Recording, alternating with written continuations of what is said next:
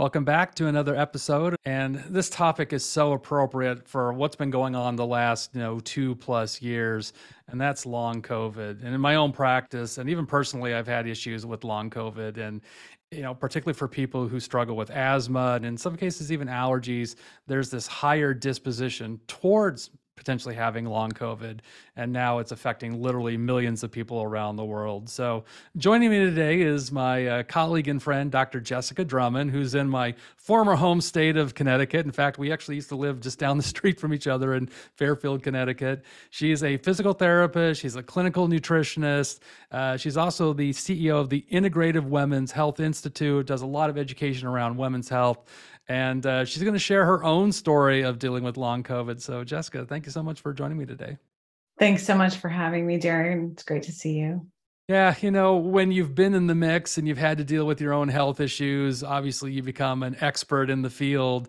And I know that, you've early on, actually, as I recall, I mean, I follow you on Facebook, and I know you started posting. I'll let you tell your story, but I know that you were kind of hit early on with COVID and then had to deal with the effects of long COVID. So if you don't mind, maybe let's just start and just, tell us about, kind of what your experience was with COVID. Yeah, so I was infected just before Christmas of 2020.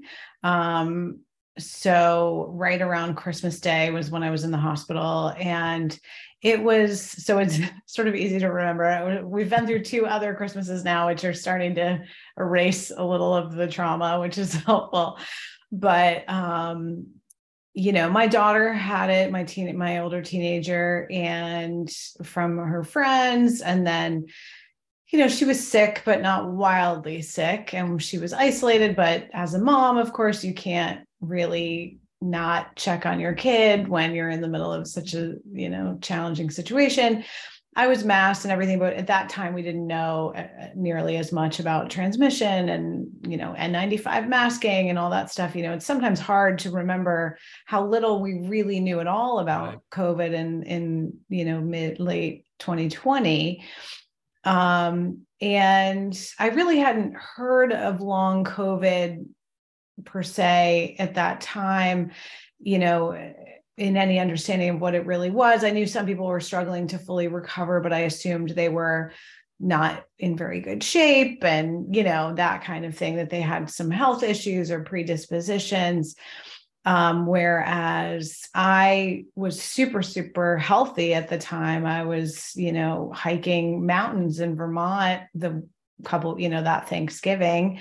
I was doing high intensity interval training several times a week. I was 46 years old, pretty healthy. Like I eat really well, take supplements, sleep really well, all of that kind of thing. I run a company, so I'm busy. I have levels of stress, but I wouldn't have at all considered myself high risk. Right. And my circumstance was that I had a super mild case. Like I barely even knew I had COVID until about, it was like 7 days in. It was, the whole course was a lot longer than, I sort of expected. I didn't get a test positive for 14 days after my daughter tested positive. And then I had this mild cough I think I tested positive like around December 15th. And it was like halfway through the month. And I thought, well, I'll be better by Christmas, But about a week into it, it was like I just woke up one morning and someone had poured tar in my lungs. I literally just couldn't breathe. And my heart rate started really spiking to like 120, 150, just at rest. And so I went to the ER. They gave me a lot of fluids. They did me a chest x-ray. I mean, it was very efficient. At that point, they were looking for clots. They were looking for lung complications, things like that. But they didn't, other than that, have much treatment. So I went home, went back again the next day, and I did take some steroids, which may have actually contributed to the long COVID, but I think I needed them at the time. And started at that point to sort of recover in terms of, I can't remember if there were any other medications I took other than steroids right at the acute phase, a lot of fluids, aspirin maybe. And then I was, sent home with like fairly stable vitals and just settled down. And I stayed isolated for a little bit longer after that, and then started to try to get back to my life. But my endurance, I couldn't even tolerate standing up in the shower. My heart rate was all over the place. I could barely walk for a while. And so this was like another week or two. And I was like, okay, this is not recovering from the flu, which, Right. I'm not a person who got sick that much, but in my life, I've had the flu. So I knew what that was like. Even though it was probably a decade before that. So I didn't even have a primary care doctor because, I'd go to my gynecologist once a year and that was pretty much it. But my husband had seen a nurse practitioner who he liked. So I went to her. She was a cardiology nurse practitioner, which was fortunate. And she did the EKG. She sent me to a cardiologist who saw me the next day, which was really nice. He kind of saved my acute circumstance. So I had pericarditis. I was on high dose, like ibuprofen, and there was another drug. I'm blanking on what it was, but it's for pericarditis. Took that for 3 months, and things slowly started to get more stable. But for a year and a half, I would still wake up short of breath, like many nights every week, just like catching my breath. And later I started to understand, I joined groups. I talked to a lot of different professionals. I saw specialists. I was seen at the year long COVID clinic, had a lot of, pulmonary testing done. And then I started to understand the wide variety of mechanisms of what long COVID was. And the first group of people I met were kind of long COVID physio, which was a group of physical therapists started in Europe and the UK really, who started pulling together the research because they were working with like Mount Sinai's long COVID clinic, which has physical therapists who were doing good research on long COVID. Because most of the people that I met then at that time who had had long COVID before me were young, super healthy, super fit, mostly physical therapists and other clinicians, because of course they got it at work. They were working in acute care hospitals in New York or London. And so they had 6 months ahead of me of experience. And what we could tell right away was that we couldn't exercise rehab this. And that's what most of us, our inclination was like, okay, I'm just going to start exercising. I'm going to eat real healthy. I'm going to get myself back in a way that you would sort of recover if you were, deconditioned. Right. And we learned pretty quickly that made everybody worse. And so found out the hard way. Yeah, but it was tricky because then it was like, well, wait, what do we do? And so there was a period of time with a lot of just questions and kind of, going to different clinicians and working with functional medicine practitioners. And it was a challenging place to be because my colleagues, I actually even stopped doing interviews about it for a while because many of my colleagues were kind of like, well, what was really wrong with you, basically, that like set you up for this? What are you not telling us? And I'm like, I probably had some stress, but really I was very fit, and people had a lot of trouble hearing that. Yeah. Yeah. Well, your story's so interesting though, because again, you're not I think what we've considered to be the typical, long COVID patient. We heard so much about people who had, bad outcomes from COVID and, obesity, diabetes, heart disease, being elderly, you didn't check off any of these boxes at all. And it's interesting. I mean, I've known other personal friends and I've had patients again who just don't fit that profile that have end up, with this long COVID, sequela. And, like any, pandemic, we don't really understand it till we're many years after the fact when we can kind of go back retrospectively, look at some of the research and examine it a little closer. And I'm sure we'll figure it out at some point. But there's so many things that we just still don't understand about this illness of what, really disposes to people. like I said, there are people like you who on paper do everything right. So, Yeah. why you versus anyone else? And yet I've seen other people who on paper, they should have been the ones that really had bad effects, and they just sailed through COVID and didn't have any issues at all. Yeah. And that sort of happened to me in the acute phase where my daughter's sort of friend group all got COVID, and one of the moms is overweight and was dealing with cancer. And I was like, how are you? Like, oh my God, are you okay? Because I'm thinking, if I'm this sick, like, Yeah. what the heck, because I really didn't know very many people who had COVID at that point. And she was like, oh yeah, I'm fine. I was like, what?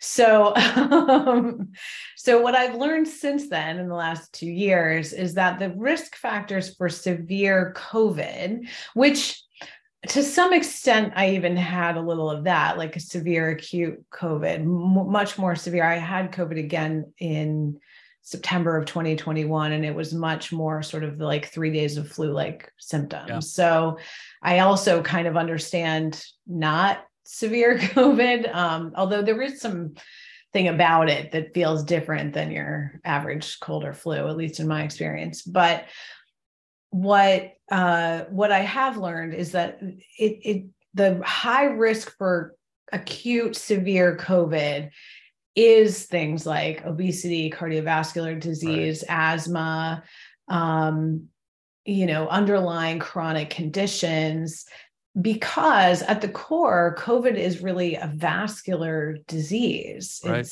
It's not really like a upper respiratory disease, like a cold in the same way. But long COVID does seem to have some predisposing factors of people who are and look fit. A couple of things that might be hidden is a history of Epstein-Barr virus, which I do have. I had mono back in high school, and I had kind of a reactivation in like 2004 when my daughter was born, 2003 when my daughter was born, and which was triggered just by postpartum fatigue. And then the kind of high intensity training, I see a lot of people in the world of physical therapy who were athletes. So dancers, triathletes, ultra runners, heavy endurance athletes in Right. particular, and possibly kind of a sweet spot in 30s to 50s of age. So I did, fit into some of those categories, and women more than men, kind of in the same ratio as we see with autoimmune diseases, something like 5 to 7 to 1. So there are certainly, I don't want to discount the fact that there are millions of men with long COVID as well, but there are a lot of women, there seem to be more women. And so there may be some interaction with perimenopause that, one thing I have seen now, kind of looking at the interactions between long COVID and menstrual health, is that even women who get COVID who are younger, just before their period, so anytime that estrogen is dropped, which is a time when you think about metabolism, when blood sugar, insulin resistance, blood sugar regulation is less well controlled unless someone's actively controlling it. So there's that variability. So people tend to be at higher risk for long COVID if they're perimenopausal with relatively low, in a phase with relatively low estrogen, or they're in the low estrogen part of their normal menstrual cycle. In that sense, being on hormonal birth control is actually protective against long COVID, which is kind of interesting because it generally lowers your estrogen, but it's consistent through the cycle. So I think that's something to take a look at. In fact, people who are transgender, transitioning from female to male, are more likely to have COVID, serious COVID, like significantly more. Again, there's like a 5x amount because they're actively suppressing estrogen. Right. So if you figure a combination of heavy endurance athletics, which will also suppress estrogen, perimenopausal or postpartum potentially, or, in the luteal phase of the menstrual cycle, there are some kind of more subtle risk factors that we had no idea of. And I would say the vast majority of professionals still have no idea about today. Yeah, I'm glad you mentioned about the high intensity training. My observation, again, my personal friends who I know with long COVID, that's the one common denominator is that they are like hardcore high intensity athletes. And Mhm. again, healthy, fit, eat well, sleep well, do all the right lifestyle things. But I wonder if that high intensity exercise puts a lot of oxidative stress on the lungs, and that becomes a disposing factor. And interestingly, a friend of mine who's an Ironman triathlete uh, did an immune test that he shared with me, and it was a disaster. Mm. His immune system was completely suppressed on so many levels. He had no idea.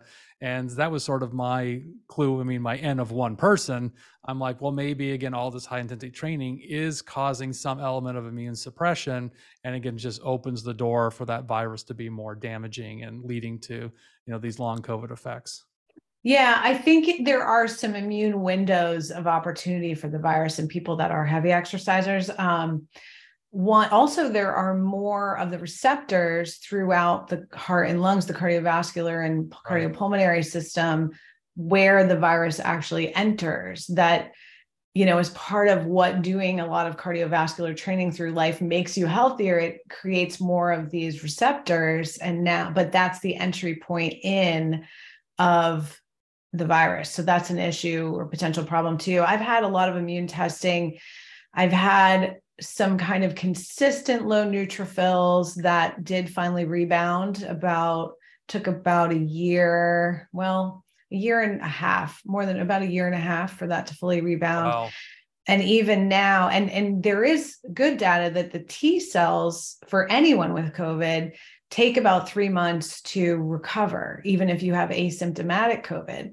So I think while, long COVID is just a certain percentage of people with COVID, I think it's much more extensive than we're really tracking. If you think about subtle long COVID, people who don't live. I think one of the other reasons that people who are super healthy are kind of presenting with long COVID is that they're among the community who's super aware of their own health, Right.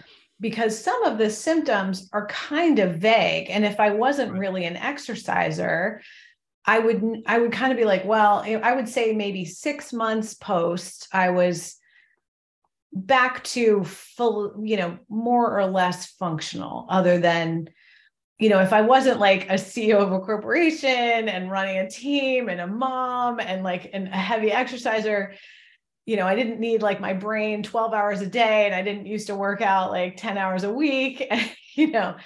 There was a level of kind of normal function that I was back to probably 6 months post, other than the shortness of breath and that middle of the night stuff. But more of it, the kind of level of function some of us were at, I think, is a lot higher than the average person, because I've talked to quite a few people who are like, oh yeah, I definitely have a little more brain fog, but, I had a lot of brain fog before, or, yeah, I have like a heart rhythm issue now, but the doctor tells me it's because I'm getting old, like there's a lot of these sort of subtle things that, like, I think it's harder to recognize if you maybe aren't so physiologically tuned in. Yeah, well, I think the post-viral fatigue, that seems to be the one thing hands down that's the biggest symptom that I've seen in my practice. And I had kind of a similar experience myself. I got COVID in January of 2021 Mm-hmm. after visiting my family in Arizona. And it's funny, I came back and we had just gotten a new testing system in our office to do rapid COVID testing. And the other doctor's like, oh, you should check it out. It's really neat. It's fast. And I'm like, I'm tired. I've been flying. I want to just go home. And so I'm like, all right, fine, I'll do the test. And I did the test and it came up positive. And I'm like, I had no symptoms at all. I'm like, no, it's a mistake. Did my other nostril, positive again. I'm like, okay, you know what? Let me, quarantine myself just in case. And the next day, the fatigue just hit me like a freight train and I was exhausted. And it lasted about 2 weeks. And I felt otherwise, fine after that. But then I got COVID again in June of Mm-hmm. 2021, actually going back to Connecticut because I hadn't been back since I moved away 4 years ago. And the very last day I was there, I was getting ready to, I got up in that morning, was ready to head back to the airport. And I went to stand up and I felt like my legs were 500-pound bags of sand and I could barely walk. And I have multiple sclerosis, so I have an autoimmune disease. And now reading, part of this long COVID is, some people do get this activation of glial cells in the brain. These are immune Mm-hmm. cells in the brain. And with that glial activation, that can cause fatigue, that can cause brain fog, that can cause any number of different neurological effects. And here I am 6+ months later, and I'm still feel like I'm kind of reeling from the effects of it. And I think anyone with any underlying issue, it kind of throws gas on the fire and can just make that situation a lot worse. Absolutely. And I agree that one thing that people are tend to be aware of in themselves, even if they aren't heavy exercisers, is that post-viral fatigue. One of the benefits I had kind of going into this was that history almost 20 years ago of the Epstein-Barr reactivation. So I was really kind of proactive about beet powder and antioxidants and blood sugar stability. I had like no grains whatsoever for 6 months. In the initial acute recovery, I was essentially treating it like Epstein-Barr. And that I think was helpful to, I never had such severe fatigue, but I did experience what they call post-exertional malaise, which is a very kind of like dead, nauseous feeling. It's nothing like fatigue. It's nothing like being tired or sore the next day. Like if I would even walk a mile, or even at the beginning, like 3/4 of half a mile, halfway down my street, the next day was like I could barely get out of bed. Yeah. So and having, so I think if we kind of step back and look at all these different mechanisms, as you said, a lot of it's nervous system driven, a lot of it's vascular system driven, and then mitochondrial immune resilience to prevent or at least more quickly recover from. And now that we're going to have people dealing with 2, 3, 4, I know people now who've had COVID 5 or 6 times. Yeah. Every new onset infection potentially makes this worse. Right. So, and it further dysregulates the immune system. Now, I want to say that with a grain of salt, because I think we have some capacity to keep rebuilding the immune system in between. I don't want people to feel powerless against this, because it is kind of tricky to navigate now when there are very few precautions in place. The vaccines are meh. And, we're more protected at some level from that acute severity in most cases, if you don't have a lot of underlying conditions, because you've either been infected or been vaccinated or both. Yeah. But this is certainly not solved. And so getting infection after infection wears down the system. So I think pretty much everyone in the moment we're in really should emphasize, particularly if you have anything, even an allergic dysregulation of your immune system, underlying asthma, cardiovascular disease, brain issues in general, just even if it's just mild cognitive impairments, little brain fog, forget your keys, low cognitive endurance, where you get tired after working for a while. You do want to take some active steps to keep rebuilding your body. And I think this goes for children as well.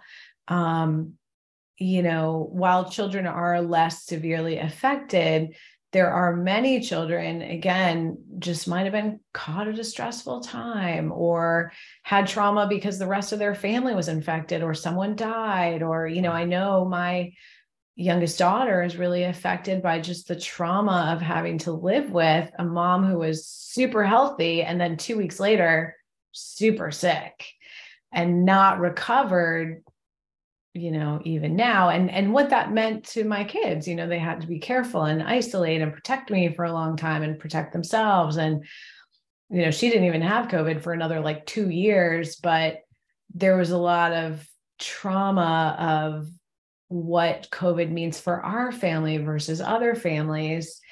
And so I think it's important that we think about what these mechanisms are so that we can give our patients an opportunity, because now let's say everyone, I know a few people haven't had COVID yet, but pretty much everyone has had it in the US anyway. And so it's like, well, great. Even if it was asymptomatic, even if it was mild, let's think about how you can really optimize your immune resilience, your vascular health, your brain health, so that, and your mitochondrial health. When we getting back to talking about fatigue, I was also really focused from the very beginning on mitochondrial health, which I think saved me a lot of trouble in the long term, to prevent, that second or third infection, like in your case, triggering long COVID. So, I've seen in my own patients, I'm curious to hear your experience with testing. Are there certain things that you think people should be looking out for if they've been dealing with long COVID that, we as practitioners and you as the patient need to be keeping an eye on? Well, so I've had a million tests personally. I think as a clinician, what I usually start with is just organic acids and gut microbiome, because it's useful to see what the mitochondria are doing. It's useful to see how the brain neurotransmitters are holding up. Some of this is a dysregulation of the autonomic nervous system. So the more kind of resilient to stress and fear, and that is actually very helpful. It's very important. I think the fact that I had my second infection post-vaccine, I had very few little symptoms at the beginning. I had already had COVID. I was on one hand really nervous the second time, but on the other hand, with the knowledge we had at that time, I felt like I was going to be pretty protected. And I think just having that resilience, like knowing what to do at all, even if it was wrong in a placebo effect, Right. was somewhat helpful. Because the first time I was so taken by surprise, I just was like, what? So I think there is some benefit to kind of having, as a clinician, like assessing my clients around what level of trauma do they have about COVID. How is their HPA axis just holding up? Because some people who really didn't even have COVID for years and years still had a lot of trauma from the isolation of COVID or the stress of COVID, or with kids or other people, like not being around their friends or their work friends or their school friends. So HPA axis, I think, is really important. I do think immune testing, I used a fairly specialty test called a Merimune to see how my T cells were recovering. My B cells are not really totally vibrant, even now, but we're at a kind of tricky crossroads where it's like, well, maybe there's nothing really to do about that. I'm not so sure I need to take action. And then we tested some specific antibodies. So my COVID antibodies have been pretty much great since the moment I got COVID. They've been high the whole time.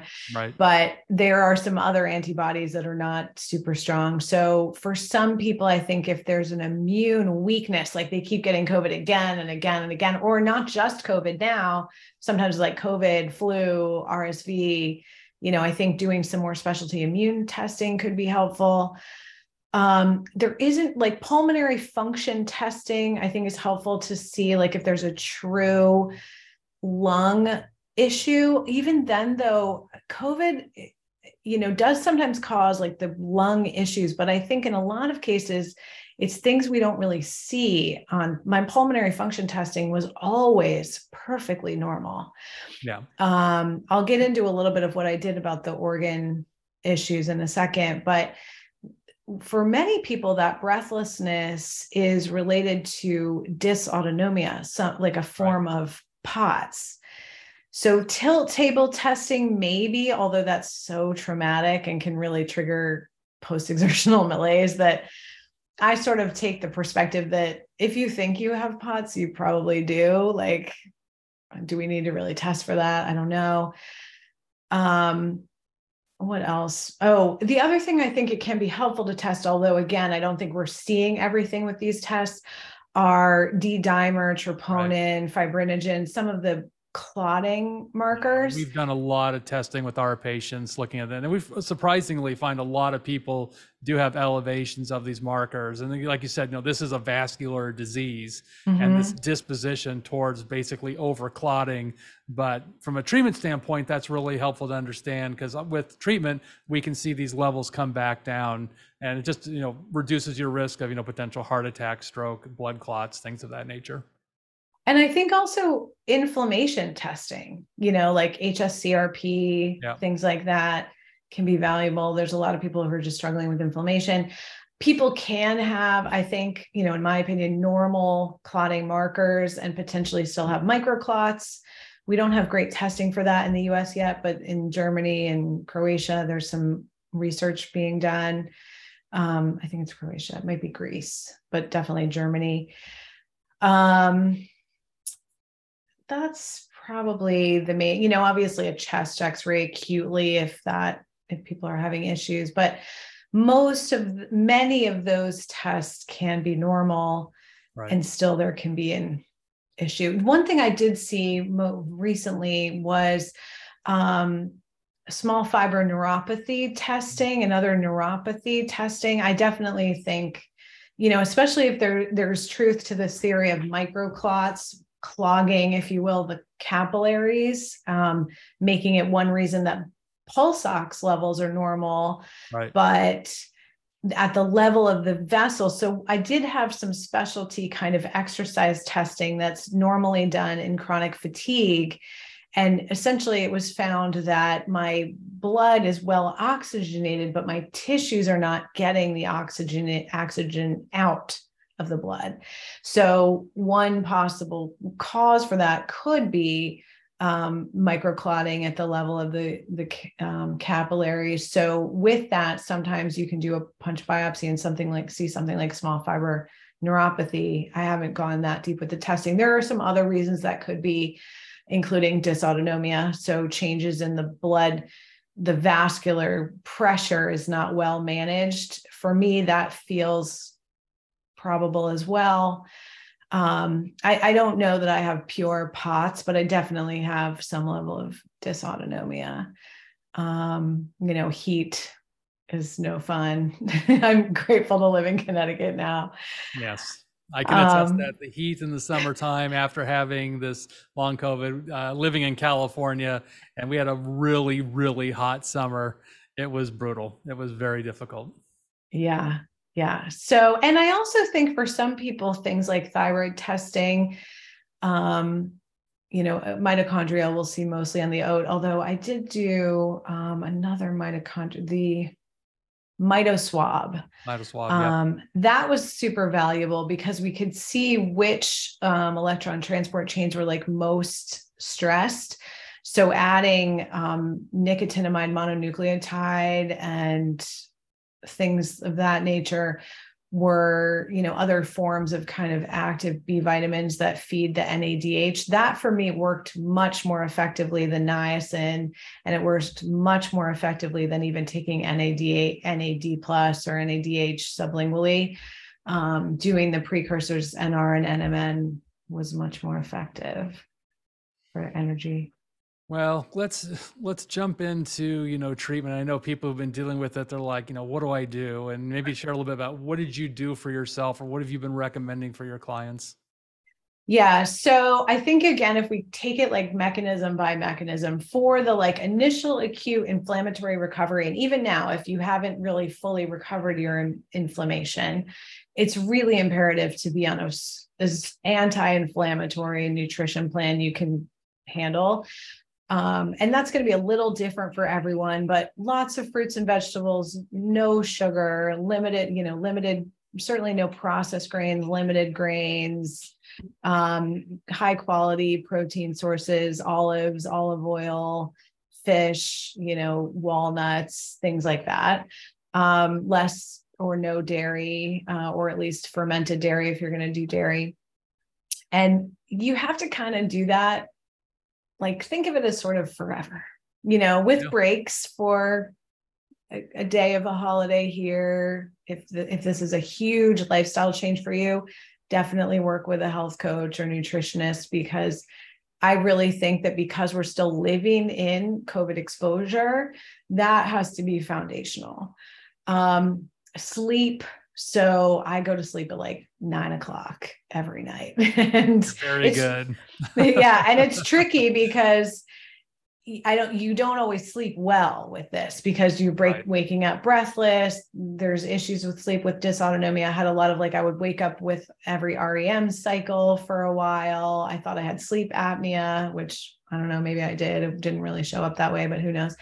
And, so there are many reasons why it might be hard to sleep. So for what I do and what I recommend to my patients that I feel like just takes the pressure off is download any kind of app or, a YouTube video of a yoga nidra practice that you like, which is just, think of it as just sleeping yoga or a sleep meditation, or like Calm app or something like that will have sleep stories or just sleep music.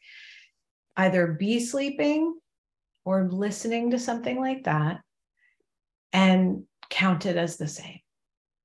Sleep or rest. And just try to do that between 9, 9:30, 10 at the latest, and at least 6 a.m., if not a little later, every day. And that way there's not the pressure of, what if I'm not sleeping? What if I can't sleep? Now, certainly we can do, for people, there are supplements to support sleep. Melatonin can be really valuable. Many other things can be really valuable from a nutritional supplement standpoint to optimize sleep.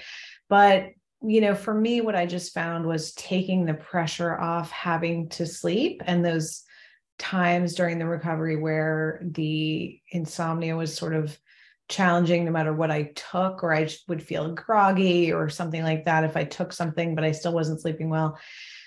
Yoga nidra or sleep meditation is super helpful. And that said, I also really like yoga nidra in general. And there's a woman who's teaching kind of digital yoga classes. A lot of them are free on YouTube. Her name is Susie Bolt, which is just movement. It's like yin yoga, calming yoga, restorative yoga. I think especially for those of us who get this, who are kind of type A, which I know nothing about.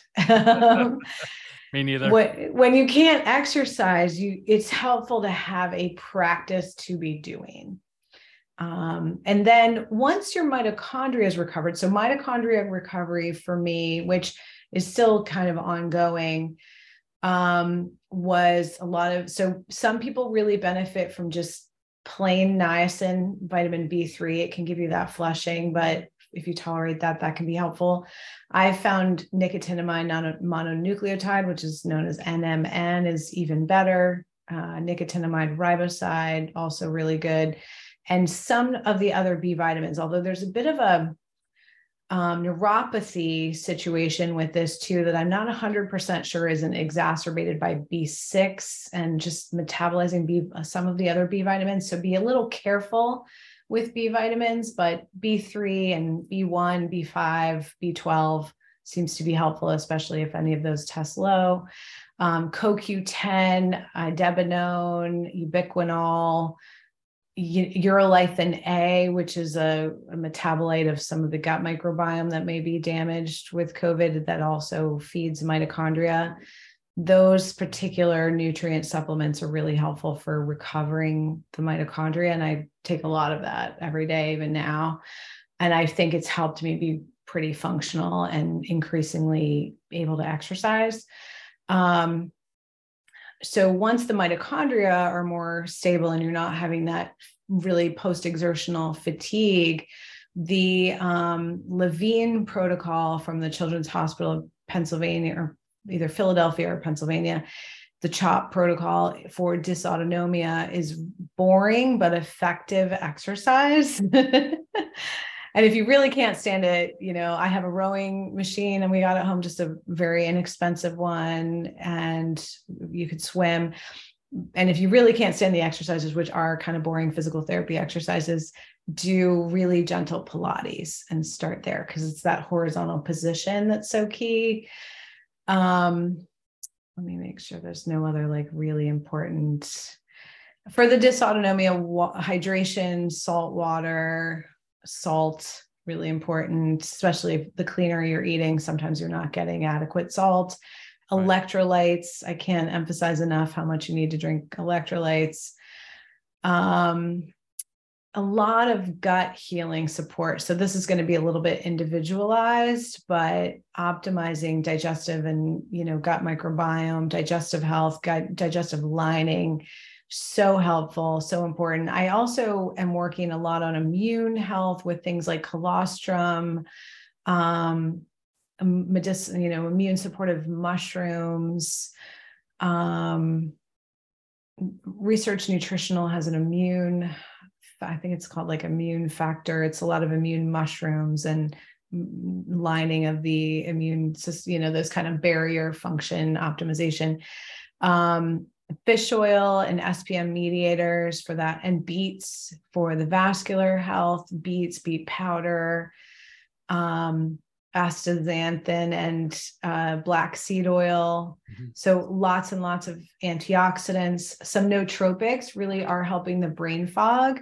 There's a supplement company called Amare, which makes Menta Focus, I believe it is. Yes, Menta Focus, which is a nootropic supplement. That is a noticeable improvement in that kind of brain fog, like a noticeable improvement that day. And they also have, there are a number of probiotics supplements that are probiotic strains that are very helpful for sort of calming the nervous system and helping with cognitive function. I think that's something to look into. And then ultimately for me, some people also get a lot of benefit from low-dose naltrexone. Yeah. For me, that was not good. But many people that I've talked to with long COVID really do benefit from that. So that's a really important thing to explore. And NAC and glutathione. There's a new study that just came out with a combination of NAC and guaifenesin was very helpful for long COVID. And there are two particularly kind of COVID-focused supplements. One is called medicinals, which you have to get from overseas. I think it's actually made in India, but that's for acute COVID and long COVID. And it's very similar to the supplement Neuroflam. It's essentially a combination of fairly high dose bioflavonoids like quercetin, rutin, EGCG. So that's been helpful. I found that helpful, and I use it whenever there's acute COVID around for, in our family or whatever. And I do think that anyone getting an acute case of COVID, who, especially if you're high risk or you've got long COVID, using Paxlovid for the follow-up cases of COVID, if that's not well tolerated or you don't want to do that, there's another supplement called Tolavid that I really have found super helpful, more helpful than something like ivermectin, which I did take quite a lot of. I got COVID while being on ivermectin, so take that as you may. But Tolavid, I did find to be sort of similarly helpful for the long COVID. I did find the ivermectin helpful for the long COVID, but Tolavid better, more effective, and a little bit easier to get in some cases. So, consider basically the same way we would heal the immune system normally, the gut microbiome normally, the mitochondrial normally, optimizing vascular epithelium, and essentially treating the brain as if it's had a concussion, helps. I have not done hyperbaric oxygen, but many people benefit from that. I've done a lot of IVs like glutathione and vitamin C and things like that. That's been helpful. And the thing that most helped me, that truly transitioned to help me able to feel like I'm at some point going to sort of fully recover to a better normal, is actually stem cell therapy. which I went to Houston. They're doing a great research project at an organization down in I believe it's Sugarland, in right outside of Houston. I didn't join that study because it was a placebo controlled trial and it was a lot of travel, and I didn't really want to potentially be in the placebo arm. But I do think that study may even still be ongoing, and it's very well done. Like I went and met with all those physicians, and it's free, to enroll. If I lived in Houston, I would do that in a heartbeat. But I ended up going outside the country to get stem cell therapy, which was very expensive, but it was very valuable to my recovery. And I think going back to that organ damage, we were talking about the lungs. I never had asthma or smoked or anything like that, but I did have a lot of breathlessness, a lot of cardiovascular symptoms, a lot of chest pain. And for about 2 months after stem cells is not easy. It's an intense 2-hour painful experience. But and I had really bad dysautonomia from it for a few months, but about turning the corner around 3 or 4 months post, I believe that's the thing that actually like healed my heart and lungs. So then all of the tools that you and I use in our practice all of the time, nutritional, supplemental, lifestyle, medicine, exercise, were able to finally stick and make some progress. I'm curious with stem cells. Did you use your own or did you use donor cells? I used donor, not embryonic, cord blood, donor cord blood. Mesenchymal stem cells? Yes, and a high dose, like 300 million. Oh, wow. Yeah. In the study, they did the original study in Houston with 200 million once a month for 4 months. So also a really, really high dose of the donor's own cells. Yeah. And that was the phase 1 trial and worked quite well. And then the phase 2 trial that I was going to be a part of was donor cells, but from adults healthy adults between 18 and 35. Also probably will work well. We'll see. But that's also was going to be 200 million 4 times, over the course of 4 months with 4 months, I think 3 months of follow-up. So what I did was a little bit higher dose than that singular dose, but all at once. And then, the expectation is that I won't need to do it again. But I also think that doing it again would probably be great. It's just a matter of sort of balancing the cost benefit. Yeah, I'll add, we've done hyperbaric quite a bit with some of our long COVID patients, and by and large, most of them do very well. Again, it's a therapy where you've got to go generally to a place to have it done. It can get to be expensive because it's not like it's a one and done kind of therapy. Often people need several treatments. It can be anywhere from 20 to 40 treatments to really see the best benefits. So again, it can become cost prohibitive, but for folks that have accessibility and it fits the budget, as a non-drug, non-pill way of managing COVID, I've actually found it to be quite helpful. And I know Dr. Paul Harch, who's a researcher at LSU on hyperbaric oxygen, he's actually published a handful of studies on COVID, long COVID, using hyperbaric oxygen. And again, the studies have all been quite favorable. I really wish that was a more part of these long COVID centers, because like at Yale, they do have a hyperbaric center, but they don't use it for long COVID. And I keep gently and firmly poking my long COVID physicians at Yale. But I agree with you. I think hyperbaric oxygen is a really valuable supplement for many reasons, but especially for people who have cognitive endurance issues and brain fog issues, because it's like treating concussion. Yeah. Well, it's a great anti-inflammatory therapy. And ultimately, that's what we're trying to do. We're trying to get this inflammation down that's been set off by all these different factors. And again, it's one of my favorite non-pill ways of managing inflammation. So we use it for concussion, traumatic brain injury, COVID. We use it for Lyme disease. We use it for anything where we think inflammation is part of the problem. And again, by and large, we see, quite good results with it. But it's the time factor, it's the money factor. And again, for a lot of folks, it's just for either one, it just doesn't quite fit the bill. But for those, again, who have access and the means, again, it can be incredibly helpful. Yeah. Yeah. Well, this has been incredibly helpful. I mean, we give people a lot of great information if they've been dealing with COVID. It's encouraging to know that yes, you can recover. There are ways to manage it. There are non-drug ways. You talked about a lot of different nutrients and diet and lifestyle. So, before we close out, are there any other things that you think is important for people to know who've been dealing with long COVID?